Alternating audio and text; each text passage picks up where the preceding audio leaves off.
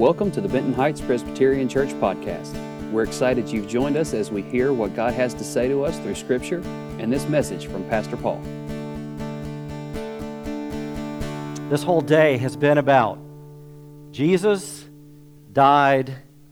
3 days later, he was alive. He was alive. He appeared to crowds, upwards of 500.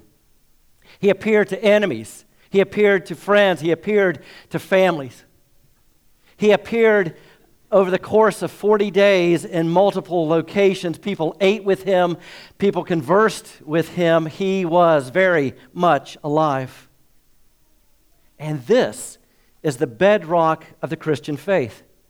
At the center of Christianity is not a place, not a Wailing Wall, not a temple, not a mosque, not even an empty tomb.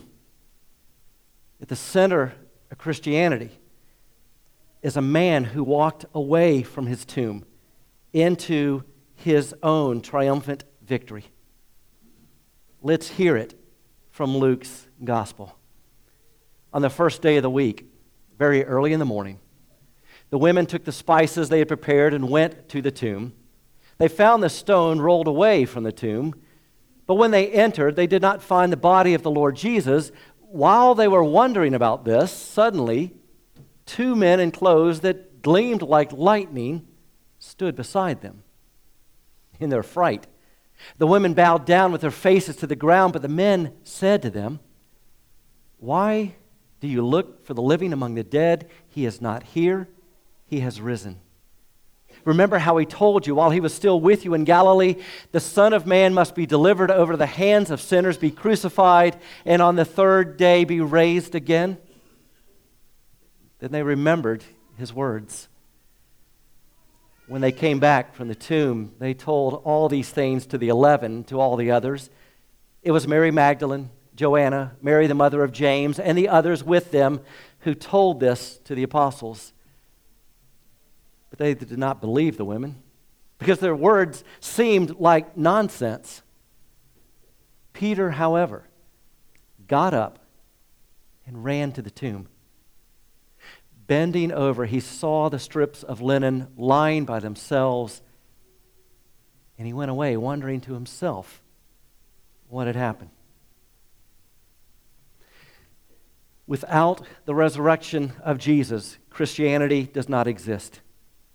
As the Apostle Paul would say in 1 Corinthians, if Christ has not been raised, your faith is futile. You are still in your sins. You see, Christianity is not a philosophical system. It is an historical fact. It is not based on a place. It's based on a person. It's not about an ideology. It's about an event. The death, burial, and resurrection of Jesus Christ from the dead. So let me explain this. First of all, what resurrection is not. Resurrection is not revivification. I just wanted to make sure my college degree went to work. Revivification. What else can I throw up there? A 14-letter word. That sounds cool. What that means, you can see a word in there, revive, in there, revivification. It's someone who dies, comes back to life, and then dies again. Well, that's what happened to Lazarus.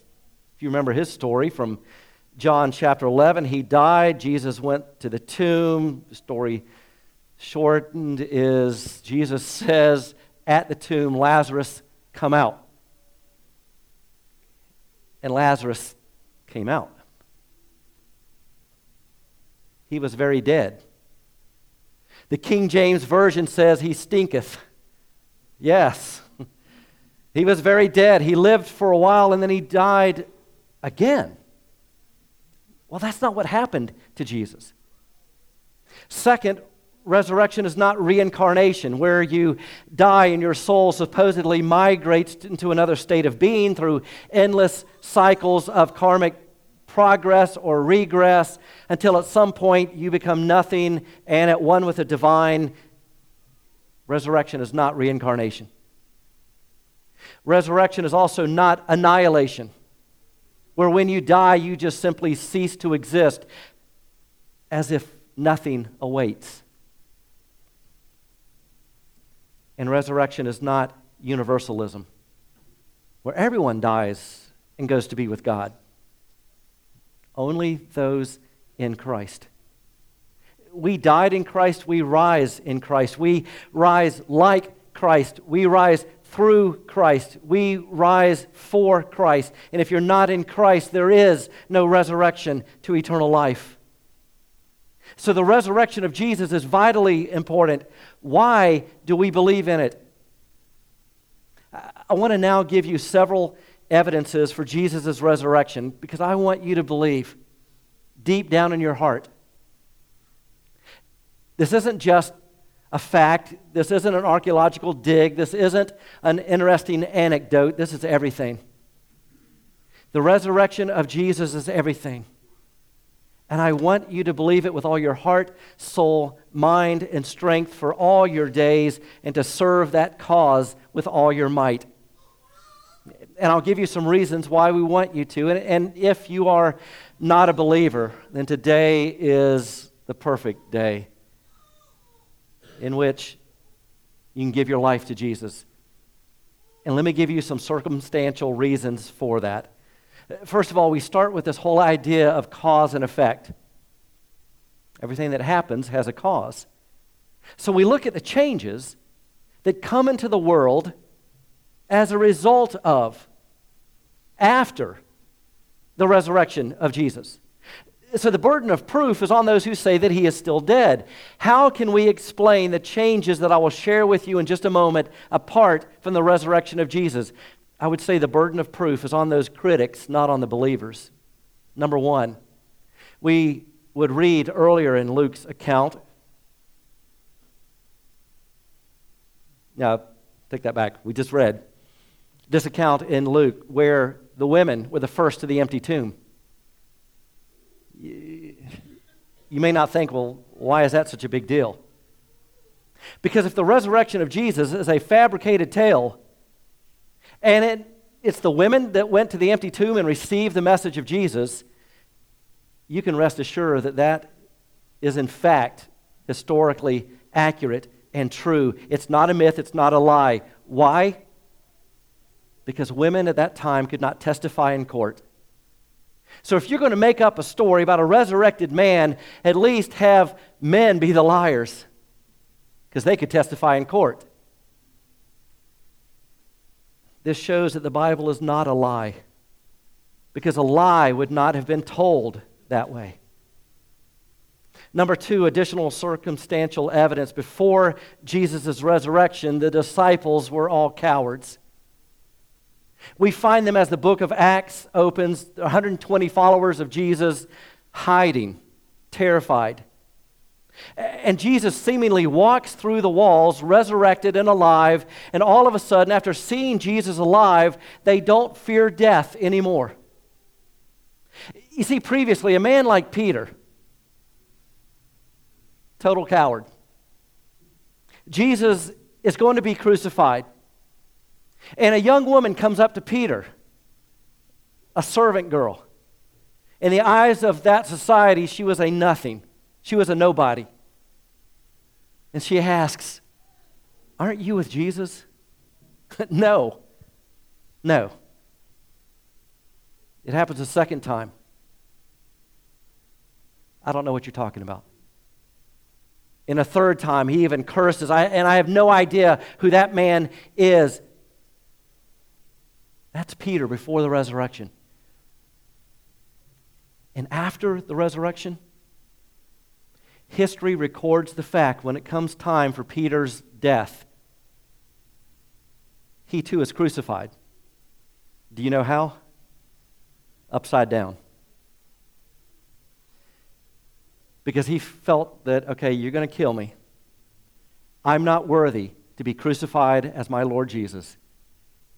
Do it upside down.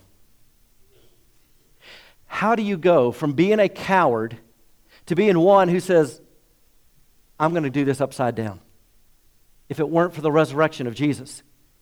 You see, Peter's idea is, at that point, when they were about to put him on the cross, I know what's going to happen. Kill me. I don't care. What are you going to do? You're going to send me to Jesus. Why did they start preaching and teaching and suffering? Why did they serve wholeheartedly under the reign of horrible emperors? Why did they suffer under Nero? Why did they not fear death? Why did Christianity not end when Christians were fed to the lions alive as sport? And, I don't know if you know this, Christians under the reign of Nero were coated with pitch and resin, hanged on a cross as outdoor torches for Nero's parties. Why did Christianity continue? Because Jesus was alive. Death was no longer fearful or final. It just changed things. It changes everything. Number 3, the followers remain loyal to Jesus. If Jesus just died and that was the end of the story, a few billion people today would not worship him. 1 out of every 3 people alive on earth today worship Jesus as Lord. I mean, think about this. 2 other men were crucified alongside Jesus, and people aren't walking all over the Holy Land. Hundreds of thousands of pilgrims a year trying to figure out more about those 2 men. We don't know anything about them. We don't even know their names. Why? They died. Jesus rose. That makes him distinct and unique. And people remained loyal then to Jesus. Have you seen it when a politician runs for office? And there's this groundswell of support. But if he or she loses the election, well, you kind of give up hope. You throw away the t-shirts. Maybe you take the bumper sticker off your vehicle. And one of 2 things then takes place. Those who were so supercharged for this leader either give up hope or they find another Messiah, another Savior, another deliverer to follow. You see, after Jesus died, his followers didn't go after another rabbi. They didn't follow another religion. They remained loyal to Jesus. And they became fearless. And they spread and they scattered and they preached and they healed and they taught and they cast out demons and they walked around with resurrection power of Jesus because of the enabling of the Holy Spirit. And they went from 120 to over 3,000 in one day. And then it spread to the Gentiles and the nations of the earth. How in the world do we account for this 2,000-year legacy of loyalty to a dead man? There is no explanation for the birth of Christianity apart from Jesus.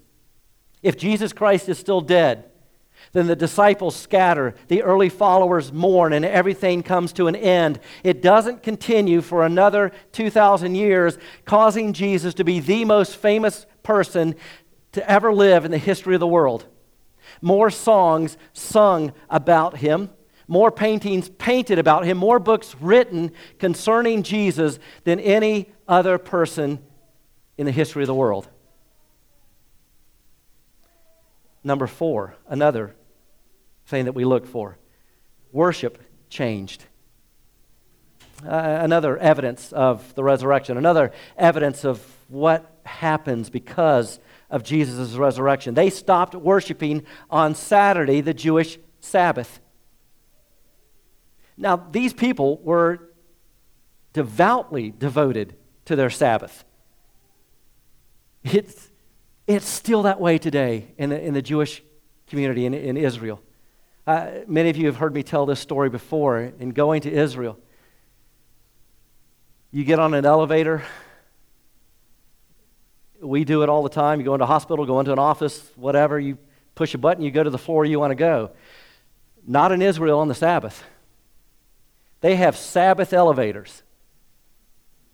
You don't push a button because that's work. They're so devoutly devoted to doing absolutely no labor or any sort of labor on the Sabbath. So I learned really quickly, on their Sabbath, their Saturday, our Saturday, don't get on the Sabbath elevator because it'll open and close at every single floor, up and down all day long. I got on the Gentile ones, pushed the button, and got where I wanted to go.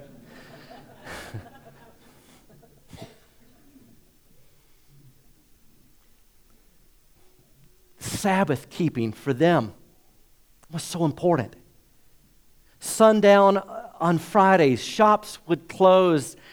Everyone goes home. They will not cause any labor of any sort because they were so devoted to the Sabbath. And now all of a sudden, the early Christians stopped worshiping on Saturday and they started worshiping on Sunday because Jesus' resurrection is on the first day of the week, and now a new era has dawned. Number 5, Jesus' family worshiped him as God. His own mother, Mary, she was devout in her faith. We read much earlier in Luke chapter 2 that she took Jesus with Joseph, his adopted father, to the temple to dedicate him before the Lord when Jesus was 40 days old, because that was the custom. That was the Jewish custom. These are very devout people. They are peasants living in Nazareth, a very small town. Joseph's a carpenter. These are poor people. The cost and the time and the journey of probably a month or more to go from Nazareth to Jerusalem to make this ceremony happen and then back to Nazareth again, that was a big sacrifice. That's how devout they were. And following the resurrection, we see Mary in the opening chapter of Acts being numbered among those 120 who are praying to her Son as God. We would later see his brothers, James and Jude, worship him as God, become pastors, and write books of the Bible bearing their names. Before the resurrection, they thought their brother was an absolute lunatic. And following the resurrection, he went from lunatic to Lord, and they worshiped him as God. I'll give you a couple more. Jesus' enemies worshiped him. There was perhaps no greater enemy of Jesus than Saul of Tarsus. He hated Christians. He saw to the murder of as many as he could gather. We first meet Saul overseeing the execution of an early church deacon named Stephen in Acts chapter 7. But Jesus comes down and he reveals himself. Long story short, Saul becomes Paul, becomes one of the greatest proclaimers of Jesus' resurrection, and he dies without ever repenting or recanting. There's no way to explain Paul's transition from a devout opponent to a devoted worshiper of Jesus apart from the resurrection. And number 7, no body was ever produced. The Gospels tell us that the first explanation given by the Jewish authorities was that the body was stolen. Well, great. Where is it? A good reward would have been offered. And you're looking at a sealed tomb as well. When you consider a large stone has been rolled in the place of its entrance, a Roman seal has been placed upon it, that no one should be able to open it without the right authority, much less there's a guard troop stationed. Who stole from this tomb? Why is there no record? Where in the world did the body go? And even if the body were stolen, why is it alive? Okay, they stole the body. Yeah, then why did he then start walking around and eating fish and preaching for 40 days? You still have to answer that one. Just because the body was stolen, that doesn't account for anything. The ultimate answer is, it's empty. Jesus is alive. Let me say that a little bit more boldly, and I'll put it on here as if I'm yelling at you in a text. Jesus is alive. Death is conquered. Sin is conquered. Satan is conquered. The wrath of God is lifted. Jesus is alive. And this changes Christianity from every other religion on the face of the earth. There are 4 major religions. 3 of those 4 are distinct. Christianity is unique. Those 4 religions that I'm referring to are the 4 that have a founder rather than a philosophy, meaning they follow a leader, not just an ideology like Hinduism does. So you know what happens? Each of those religions has a sacred place where their founder is buried, and that founder's worshipers make pilgrimage, and they weep, and they mourn. Why? Because they're remembering the death of someone they consider to be a great man who gave some teachings but had no power, who might have given some hope but not life. And so to this day, the Jews follow Abraham, and they know that he was buried in Hebron, and they make a pilgrimage there to remember their dead leader. Same with Buddhism. They know that Buddha is buried in India, and his followers to this day journey there regularly to mourn and weep and wish that Buddha was alive. He's not. Those who follow Islam know that Muhammad's buried in Medina, so they go to that burial site every year, and they wail and they mourn and they weep. They remember him. They wish he were alive. He too is dead. You know who's buried in Abraham's tomb? Abraham. This isn't a trick question, folks. You know who's buried in Buddha's tomb? Buddha. You know who's buried in Muhammad's tomb? Muhammad. You know who's buried in Jesus' tomb? Nobody. Exactly. No one. Friends, we are not Jews. We're not Muslims. We're not Buddhists. We're Christians. We follow a man who is alive. His name is Jesus. He's God become a man who lived this life that we have not lived. He died the death that we should have died, and he gave us the gift that we cannot earn.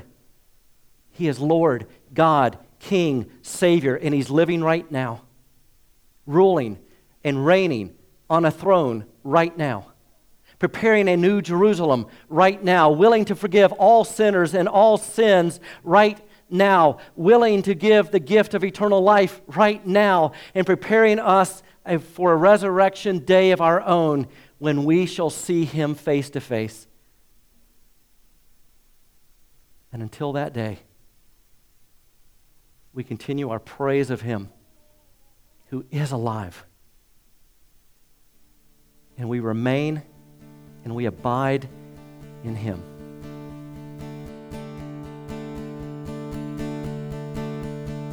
We hope you found this message to be encouraging. We'd love for you to join us on Sunday mornings. Find us on Facebook and Instagram and at bhpres.org for more information.